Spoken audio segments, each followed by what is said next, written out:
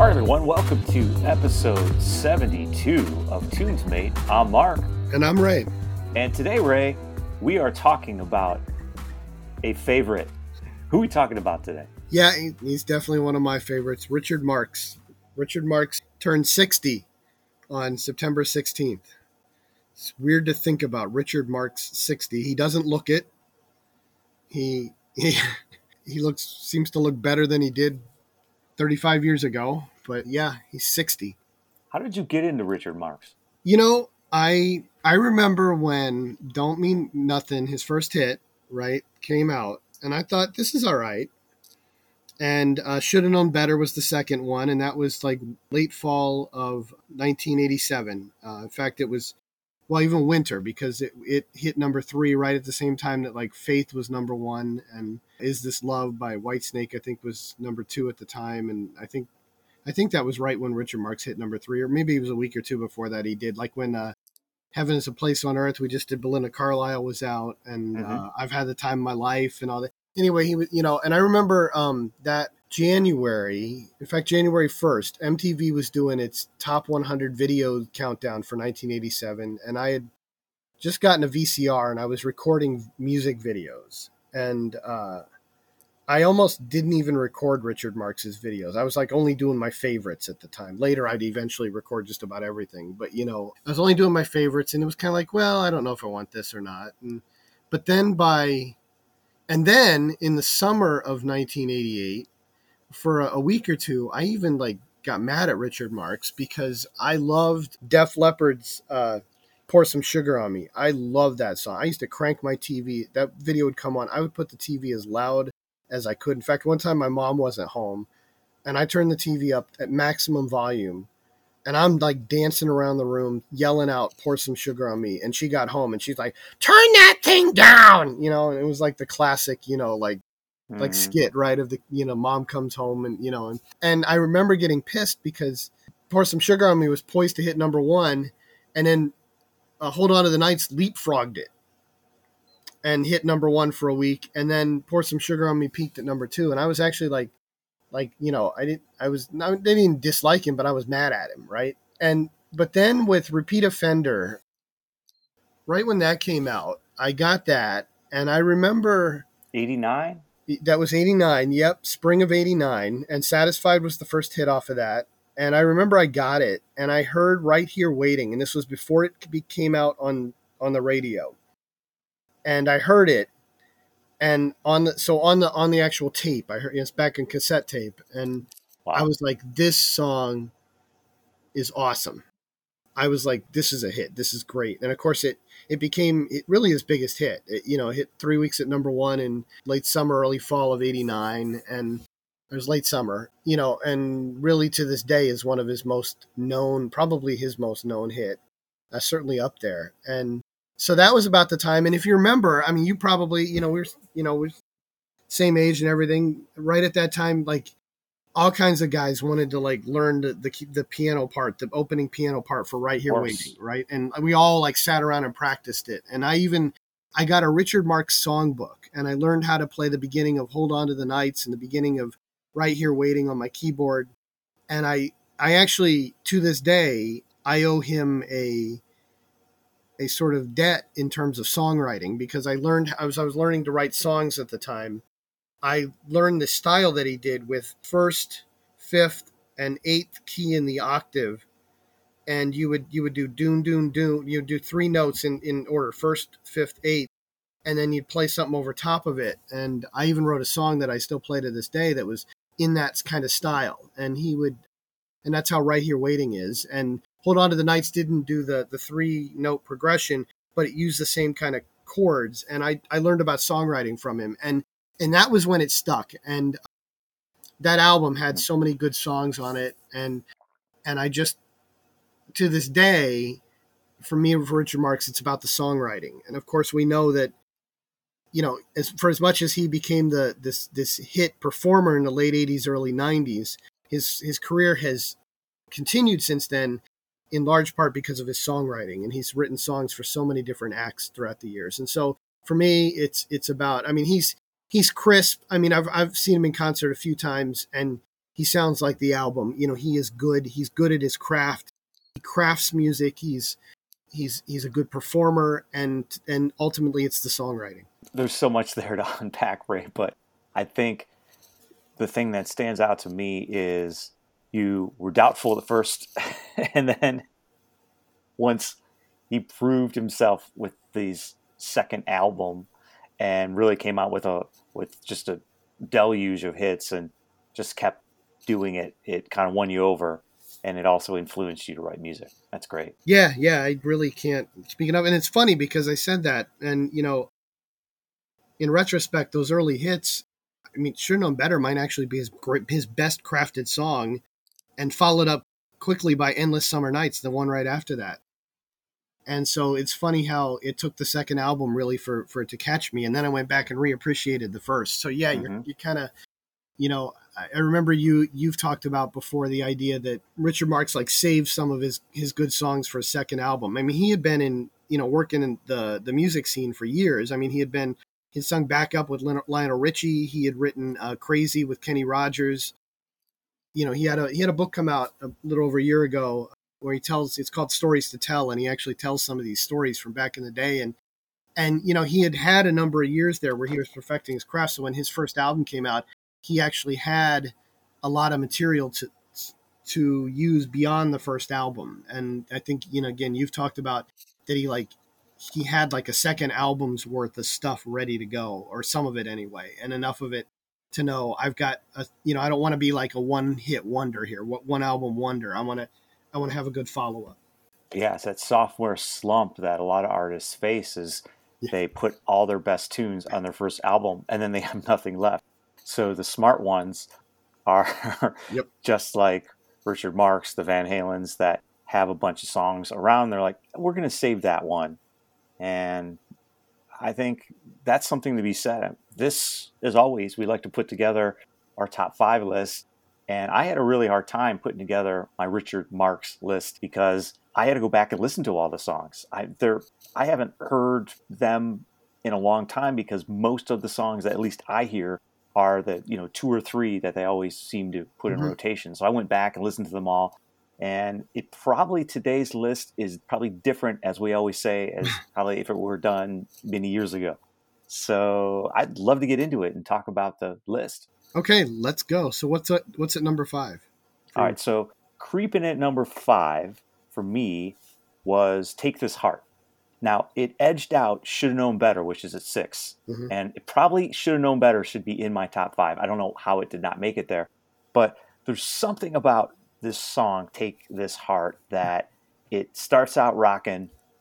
It's in a stadium. They're talking about baseball. It's upbeat. I always like upbeat songs. And I've actually played this song when I've DJ'd some events down at the stadium. So if you think about a good stadium song, does Richard Marx have one? To me, I think this is Richard Marx' stadium song. And correct me if I'm wrong, because I think you know every single song by Richard Marx. But this was the song that stood out to me as something I would want to listen to, and I played in the past in a large capacity. No, I think you're exactly right. He has a number of songs that are, up tempo like this. Even Don't Mean Nothing that started off was like this, but that's not a stadium song.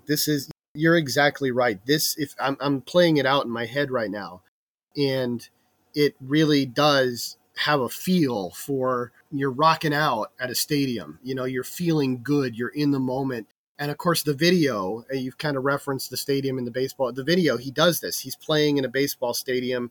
He has cameo appearances from Tony La Russa and Dennis Eckersley in the video. And he used to be, he's not so much of a sports fan anymore, but he used to be a big baseball fan back in the day. And he's from Chicago, so he's a Cubs fan and, all that. And although he got the White Sox manager in the video. So, but yeah, no, I think you're exactly right. This is his stadium song. And it's funny because back in the day, 30 years ago, this probably would have hit my top 5. And it's one of the things like you just mentioned that, things change over the years. It's kind of drifted down a little bit. Some other things have moved up ahead of it. But I loved this song when it came out. It was on Rush Street. in late '91. It was a hit in the early summer of 1992. Yeah, yeah, great tune, great tune. You're exactly right. And his mullet was king in this video, if I recall. It was definitely shining through. That's funny because really, if you think of baseball, the best mullet in baseball was Dennis Eckersley, who was in the video. The So mullet war. yeah, so it was like the confluence of the great mullets. Bring it together. So what did you have at 5? So mine was a track off of Rush Street as well. It was not a hit. It wasn't. I don't even think it was released as a single. It edges its way in here because it just has a great sound. It's called Your World, and again, it's off the Rush Street album. Not a song a lot of folks are going to know. It's got this theme of this is your world now. It touches on environmentalism. Taking care of the planet is sort of the theme of it, and also kind of an ode to his young children at the time. I think his first two sons had been born by that time, and so it's just got a great sound to it. For a second there, I thought you were going to say, isn't it Big Boy Now?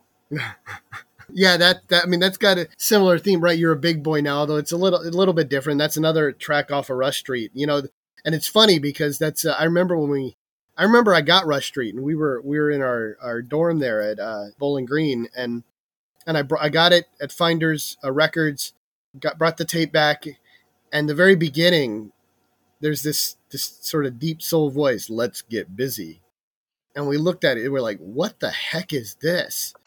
And it was like, did I get the right tape? And then opens up into the first song, Conscience is, I can't remember the title of it now. Playing with Fire. Yeah. And so we're like, okay, this is interesting. And it took us like until about song 3 to really kind of get into it. And then, so at first I was like, I don't know about this album, the first listen through, but now it's my favorite Richard Marx album. I think Rush Street is so well done, with so many songs on it, the ones that didn't even get released that are so good. It's got such good studio dynamic to it, and there's intricacy to the songs. And so again, I talked about his songwriting. This may be the pinnacle of Richard Marx songwriting was Rush Street. And yeah, Big Boy Now was on there, and Your World is on there, as was Take This Heart. Yeah, and he did. It seems as though because I've studied this album too, and we should one day probably do an album by album of some of these songs. But I mean, Rush Street, he teamed up with Fee Waybill from the Tubes on a couple of these tunes, and I was looking this up, and Playing with Fire, with Let's Get Busy, that first track was actually written with Steve Lukather from Toto. Yep. So you think about that kind of does have that kind of Toto feel if you listen to that song again. So it is interesting that you picked this album, and I think this could be my favorite album by Richard Marx as well. Yeah, and I'm glad you mentioned Steve Lukather. Billy Joel shows up on this one. There's so many, he draws on so many artists and songwriters and producers from the music industry, and it's just got, again, it contributes to that great sound. Yeah, great point. So what you have at number 4? Number 4, I actually have a Rush Street track. So this is Keep Coming Back, and this was the same thing. I was going to tell the same exact story. We popped this in. We're like, what is this? And then when this song came on, I was like, all right, okay. I can see where this is going. But it's slow. It builds. It has Luther Vandross in it. And it's just this like funky, smooth kind of thing. But what always interested me was that later they released an album rock version. Mm-hmm. You remember AOR? Yep. They used to do that. But it had Eric Johnson on guitar. And that was the version. When I heard that version, and I don't believe, unless it's on a bonus, some kind of bonus cut release of Rush Street, I have that version, and that's my favorite version is that song. I do, sure, of course, Luther, I mean, he's smooth, but there's just something about Eric Johnson and the way he interprets the song and brings that into the mix that just took it over the top for me. Yeah, absolutely. Great stuff. I have the single version of the AOR version of it, and it was the first hit, the first single off of that album. It's representative of the craft that went into that album. As you said, then they've got, here he is drawing again on, the industry, and he gets Eric Johnson to do this AOR version of it. It's a smooth song. It's one of those songs that, again, the very first time I heard it, I was kind of like, okay, kind of like you, okay. And then it even grew on me more as it went. And it's just got such a subtle, smooth feel to it. And again, it's the songwriting. And so, yeah, this is a great song. Absolutely great song. All right. Well, what do you got it for? So my number 4, and I should say, keep coming back. I was shocked that that didn't even hit my top 5, right? It's kind of like you said, it's hard. It was, my top 3 were easy. And then after that, I literally 4 through 12, I could have done like any order, right? And keep coming back was one of those ones. So, but what ended up at number 4 for me was At the Beginning. This was a song he did with Donna Summer. He probably, people remember Donna Summer for I Love You, Always Forever. Hit number 2, a little over 25 years ago. And right around that same time, so yeah, this is actually 25 years ago, the animated film Anastasia came out, and Richard Marx did this duet with Donna Lewis called At the Beginning. And it's actually his last song to have hit the top 100. It just missed the top 40, peaked at number 45 in the winter of 97, 98. But it's got a great feel to it. It's not one of his compositions, but, well, it is partly his. Sorry, it was his composition. I forgot for a moment. So it's another one of these songs that he wrote. It's got his signature piano stuff that he puts in there. It starts off with the piano. It's a different kind of piano feel than something like Right Here Waiting. It's a piano feel that draws you in. It's got a real intense buildup, and then kind of this denouement, and it kind of then builds up again from there, and it's just got a beautiful sound to it. And I remember this song, and I think it's interesting. We talked about last podcast, we did the Belinda Madonna, but what's interesting is Richard Marx did some soundtracks. I mean, there's probably 2 or 3 that I can think of instantly off my head. You probably know more of them, but it is interesting how this was a soundtrack song and did well. And there's something to be said about artists that have contributed to soundtracks and teamed up with another artist. And Donna Lewis was a rising artist at that time, teamed up with her. So once again, Richard Marx is very strategic about some of the things he does. And I think that's why some artists do soundtracks. For example, Wolfgang Van Halen was just on the Barbie soundtrack. And you're like, what? Wolfgang, what? And he's like, yeah, I lend a guitar solo to one of the songs. There's a reason they do that. It is called the music business. Yep. Yeah. And just to correct myself, I was right. He didn't write this one. I didn't think that he did. And then I was looking at a list here, and I saw another song above it had Richard Marx as songwriter, and I was confusing for a minute. So yeah. So, but it's the performance on this one. And you're right. It's Richard Marx doing a soundtrack song. I mean, this is his only soundtrack song to have actually hit the Hot 100. But you're right. The use of a soundtrack, this is part of the music business. It's part of how artists really sort of represent themselves in different ways. And like you said, with Wolfgang Van Halen, the same kind of thing. And, we've obviously we talked about Madonna, we talked about Kenny Loggins, some have really built a lot of soundtrack hits. But this one, it's the right fit as well for his voice and his style. And with Donna Lewis, there's a real excellent pairing there of their voices. And so, just comes out as a great performance. Well, what's interesting is I had down on my list, didn't make it, was Now and Forever, which I know was one of his later ballads. But if I recall, I thought that was on a movie soundtrack, and that's why I was citing it, because I don't know, it was called The Fast Getaway, or I can't remember what movie it was in. I think later it ended up one of his albums, but yeah. My sense was it was on a soundtrack. And no, that's you're right. You're right. I had forgotten. It was in the Getaway, the film with Kim Basinger and Alec Baldwin. You're right. That's it. So yeah, so this was sort of and so this is the same time period, right? The mid 90s.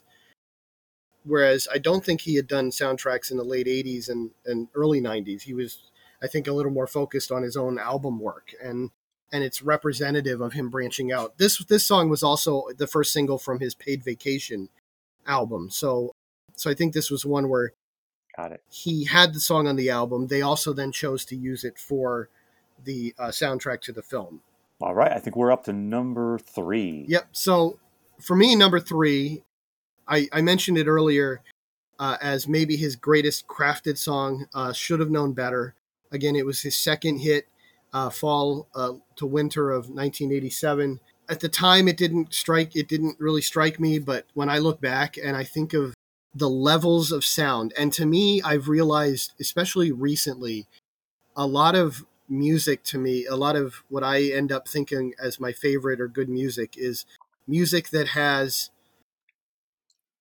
intricacy of sound. And if you listen to this thing, the different forms of instrumentation that are all going on, there's the part in it that almost sounds like a siren, like a, because I should have known Mm-hmm. better, I'm in trouble. And there's like almost this police siren sound in it. The bridge in the middle that really sort of changes the sound for a moment, but it still fits so well. To me, this could have been number one, and it's only not number one because of some other reasons for the other two.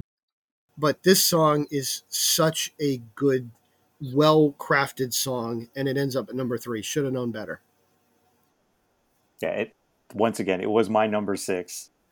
I think this song is, once again, it's an upbeat song. It kind of puts you in a good mood. It was hard for me not to make my top 5. Yep, that same kind of thing where there were so many songs like crammed together there, and it was hard to pick, right? And and it's hard for me to even think it's number 3. So what's your number 3? My number 3 is a Def Leppard song. No, I'm kidding. My number 3 is Angelia, and this was off Repeat Offender.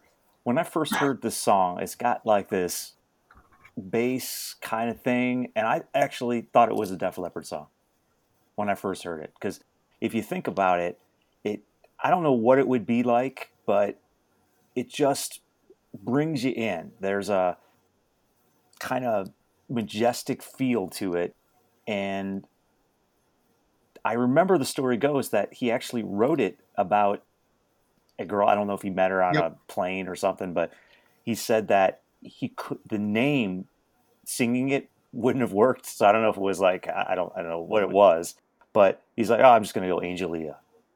So this song, anytime it comes on, I don't know if I'm in the grocery store or wherever, it's like, it just makes me, relaxed, maybe would be the word. Yeah, well, it's interesting. So a couple of things you mentioned, and this was another song that was right in that mix, and I almost made my top 5 and ended up at number about 7 or 8 or so, or 9, right in that mix. This was the song that was on the radio. It was the hit on the radio late '89 when I first saw Richard Marx in concert for the first time. And so it's always got sort of this nostalgic appeal to me. You're right to make the Def Leppard connection. He actually based the sound of this off of Pyromania. So he was looking for a sort of Def Leppard-ish type sound. So the fact that you would make that connection is very appropriate. He was actually trying to do his own version of that sound. And Richard Marx has done this. And again, to me, this is a representative of his songwriting. When he put out his Christmas album years ago, he did a version of The Little Drummer Boy. And I remember listening to it. And I was like, God, this sounds like U2. It's like a U2 version. And then I read about it, and he was like, yeah, I wanted to go for a U2 sound on that song. Like, this is his songwriting craft, right? This guy can take a style. He can take some artist or some genre style and say, okay, I'm going to craft something in this style and do it. And this is, right, this song represents that with Def Leppard. Here's, and you're right. He met this airline attendant, and he liked the name, and he went with it, and that ended up becoming the song. I never knew that, and it sensed that to me, and it's interesting. I mean, Billy Joel does a similar thing, and you mentioned Billy Joel earlier. When he was asked about Uptown Girl, he's like, "Well, I wanted to make a Supreme song. That was my version of a Supreme song." Yep. So, and you think about that, you can't get Uptown Girl out of your head. And this song is very similar. If you hear it, you've got to get another one to displace it. And I think a lot of Richard Marx songs are like that. And it's one of those things where not a lot of, it's a weird thing, but you don't hear about Richard Marx anymore.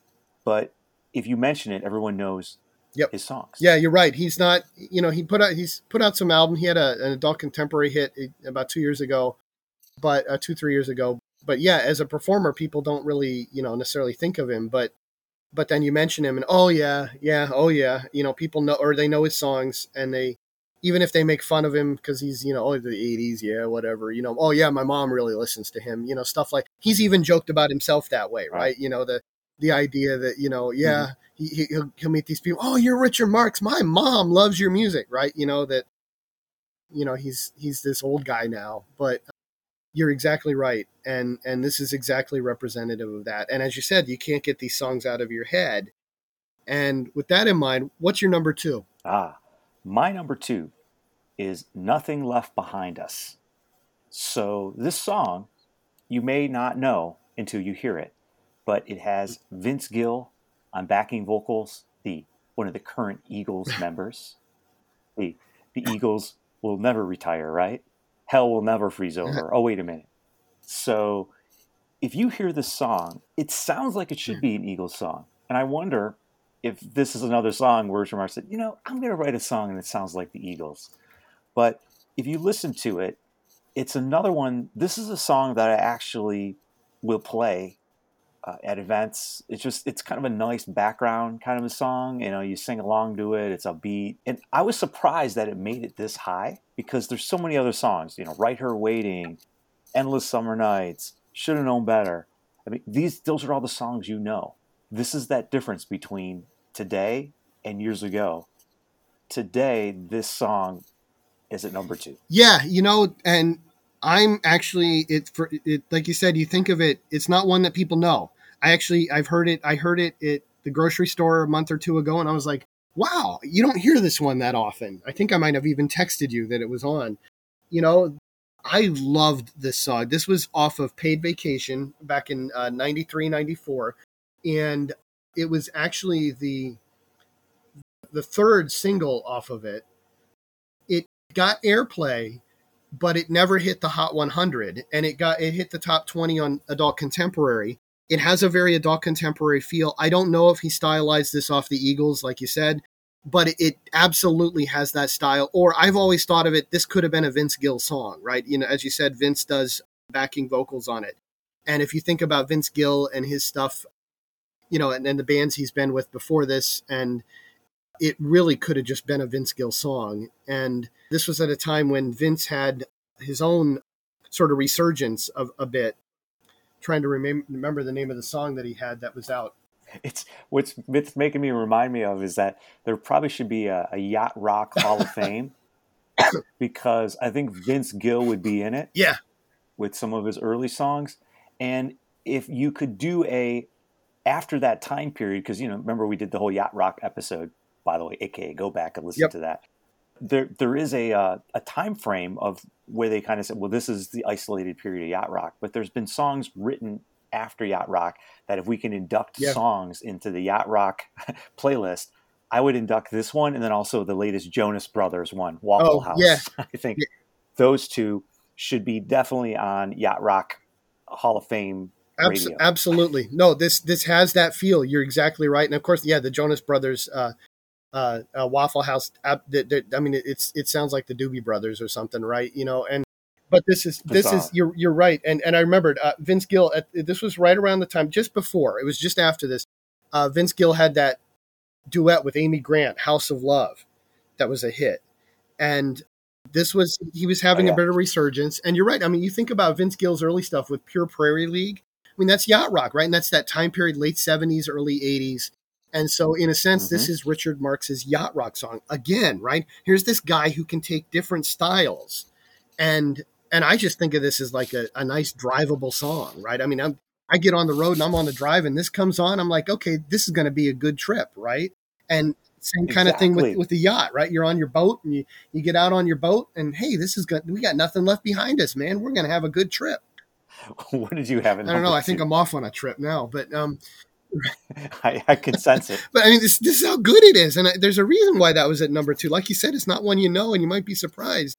And it's one that was in that big log jam for me, right? Of, Nothing Left Behind Us. Well, but for number 2 for me, I ended up with Right Here Waiting. Again, I've talked about songwriting, and I think this is representative of a different kind of songwriting for Richard. It's his biggest hit. It's his most well-known hit. It was, 3 weeks at number 1 on the Hot 100. The third of his 3 number 1 hits. The longest stay of his 3 hits. The second release off of Repeat Offender. Again, it's synonymous with Richard Marx. Its songwriting is not as layered as something like Should Have Known Better. Oh, there's definitely layers there to this song, but it's simple in a way, right? That piano part at the very beginning that then recurs throughout, the part that so many of us, like 16, 17, 18-year-olds were learning in the fall of 1989 and were imitating. You don't even need anything else, right? All you need is that piano line, and people know what the song is. They know what you're doing. They know who it is. They know what this is. It represents the time period. It was used at how many proms and homecoming dances and everything else, and the whole theme, right? No matter what you do, wherever you go, whatever you do, I'm right here waiting for you, right? The whole, how many weddings did they use? Have they used this? It's representative of everything with Richard Marx, and it ends up at number 2 for me.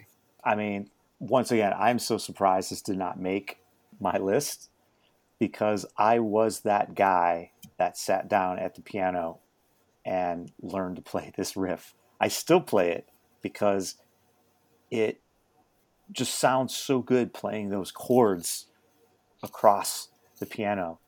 And I think you said it best, where this was just part of that era. The song was played everywhere, and you couldn't get someone not out on a dance floor if you didn't play it. I mean, you play the song, everyone comes out. So for you to select this at number 2, very fitting, because I know how much of the 80s this song represents. You take this song out of the 1980s, one less Bic lighter in the air. Yep. No, you're exactly right. I mean, you think about so in a sense, like you said, Take This Heart is the stadium song. This is the other stadium song, right? This is the lights down, lighters out, now cell phones out, right? This is that stadium song. So you put those two together, and you've got your both ends of your big stadium concert right there. Arena rock. Right? And so we go from yacht rock to arena rock. Right? I'm telling you, man, the guy can do everything. He's versatile. Yeah, right? So what ends up at number 1 for you? Number 1, you already said it earlier, but I don't believe it's on your list. I had Don't Mean Nothing, and this was Richard Marx's breakout hit. There's a story about this one, and you probably know it well. It's, he had this song he had sitting around, and I think he had it on a demo tape, and this was the song, to my knowledge, that got him his recording contract. And if you think about this song, I think you said it earlier, where I think this song personally stands up with the test of time. There's a lot of songs that don't. I mean, you think about some of the 80s ballads, you put that on the air, you're like, oh yeah, that's 1980s. But I think if he did this song, and he did it straight up, if he recorded it again, how Taylor's version, let's re-record it. Mm-hmm. If he did Richard Marx's version and he re-recorded it, and however he planned to put the instrumentation together, this song, I think, is the most solid song that he has, in my opinion. And I think every time I play it, the riff, it's got a blues riff, mm-hmm. It's catchy, you sing along to it, it's got everything that Richard Marx represents. This is a song, and I believe you had said recently, he said, what's your favorite song? And you get tired of answering it, and he finally said, Don't Mean Nothing. This was on I made a tape of rockin' songs, and it's funny because people will mock that, say, Richard Marx can't be rockin'. Well, this thing rocks, right? And like I blast this in the car. I mean, you sing along with it. I mean, don't mean, and the feel of this, and the you mentioned, like the sort of, he did Richard's version, right? That's what the whole song's about, right? They might take a line or two, a little bit of something means a lot, means a lot to you, right? the idea that, I mean, this was a critique of the record industry. So here's this guy, like, he's been trying to make it, and he writes this song that like critiques the whole process, and it becomes his big hit, and they put it on the album, and it becomes his first big hit, and is the song that introduces the world to Richard Marx, and it rocks, and it makes you feel like wanting to go, sort of take on the man, right? It don't mean nothing, I'm not gonna care. I'm gonna go do what I want to do, and Satisfied, right, which was the first single from the next album, was sort of the sequel to this, right? I'm not gonna give up till I'm satisfied, right? It had the same kind of rock, but this catches it even better. And so I think you're exactly right. There's all kinds of great reasons why this was number one. I mean, this was in that mix I kept talking about, from number 4 to 11 or whatever. I mean, it ended up like 7 or 8 on my list, just because there was so much there, and it was like, how does this not make my top 5? But there's every good reason for it to be number 1. Yep. These lists are always hard. All right, I think I know what your number 1 is, but what's your number 1, Ray? Yeah, my number 1 is Children of the Night. It was the 5th single off of the Repeat Offender album. He wrote it about, there was an organization that worked with homeless kids in the California area called Children of the Night, and proceeds from the sale of the single went to the Children of the Night Foundation. He used quotes from interviews with kids, with some of these kids, how do they feel? What is it? Some of the lyrics of this come straight from the words of kids who were being helped by the Children of the Night Foundation. And again, it's a testament then to his songwriting and crafting, that he could do that with the lyrics, right? And create lyrics. But to me then, again, I've said Shoulda Known Better is, I think, his most effectively crafted song in terms of layers of sound. But this is right up there. And it maybe, even though that might be the best, this maybe captures it as well as anything. And you get that wall of sound, that orchestral wall of sound that builds up toward the end of this song and at the end of this song. And his dad, who was an orchestra leader, even shows up in the video, like, conducting the orchestra. I mean, that build up at the end, and it just keeps da da dun dun, and it just keeps building and building, and then the rises to this crescendo at the end. I mean, I would just pump my fists and just again, sort of that sing along feel to it. Yeah, I'd be like belting the lyrics to this out, and to me, this is like, if I could ever write a song like this, I would like pat myself on the back and say, okay, you've done it. Like, you're never going to surpass this moment in your life. Suck it in, because this is the pinnacle of your life right now as a songwriter. This is it. And I remember this song, and I remember you cranking this song. And I'm glad that you haven't wavered on this song, because there is something to say. This did not make my list because there's so many others that Richard Marx has created. And I really think he approached this song by saying, I'm going to create this masterpiece. And you said, I mean, it was one of the later singles that was released off the album. I think it's the last song on the album, one of the last songs. I just remember it being around the end of the album. Right. And it was perfectly fit, where you kind of building to this orchestral feeling. And I think what you said that was interesting was that his dad appeared in it. There's only a couple songs, if you think about it, when an artist has their father appear in it, or somebody else, whether it's their significant other.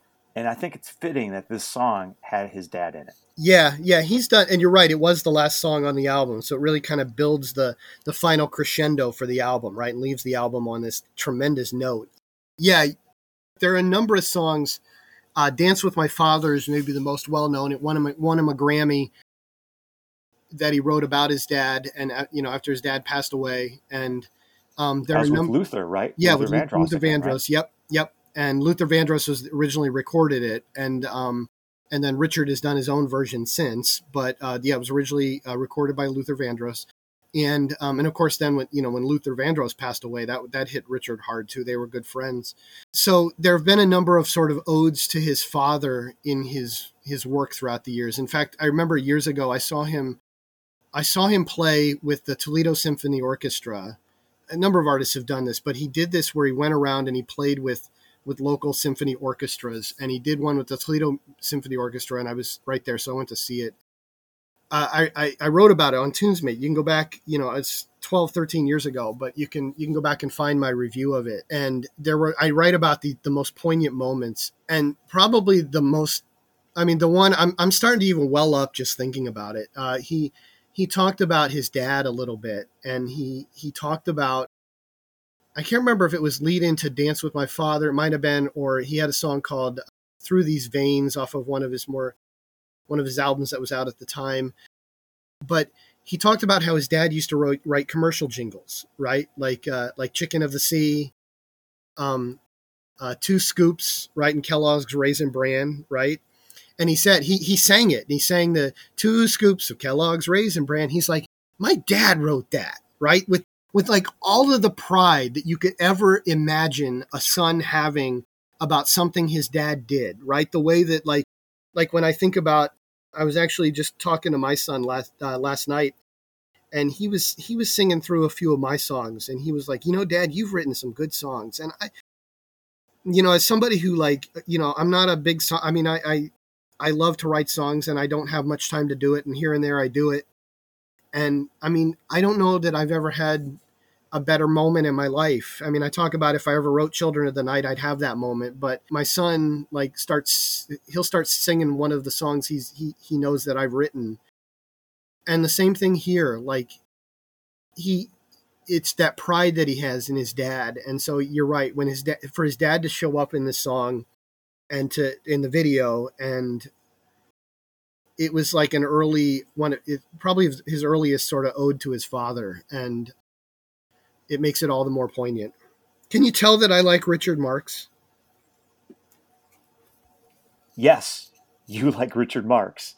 But even if you look back, he survived many times when he wasn't a pop star writing songs for other artists. If you think about it, In Sync, some country artists, he even wrote the song that a lot of people don't realize, Edge of a Broken Heart by Vixen, Surrender to Me, Robin Zander, and Nancy Wilson.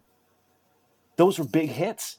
People don't realize that he had a very significant mark. Even if you're not a fan of his music, you may be a fan of the songs that he wrote.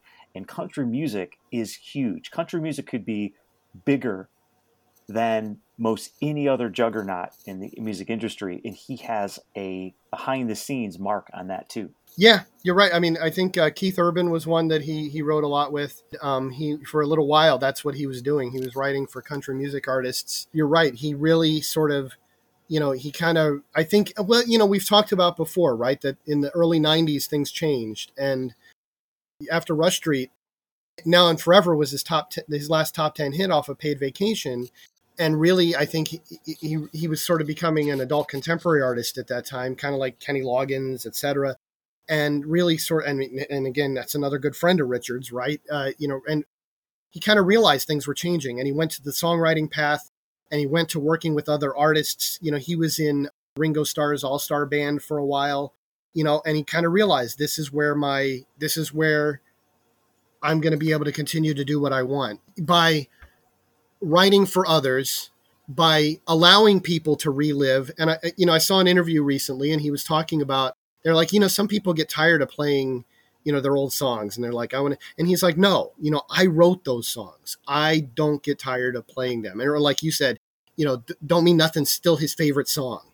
I think he kind of just realizes this is who I am, and this is what I've been able to do. And I think he's incredibly thankful that he's even been able to do it. And so he's made a real career out of writing for all these other songs. And folks may not know they know Richard Marx.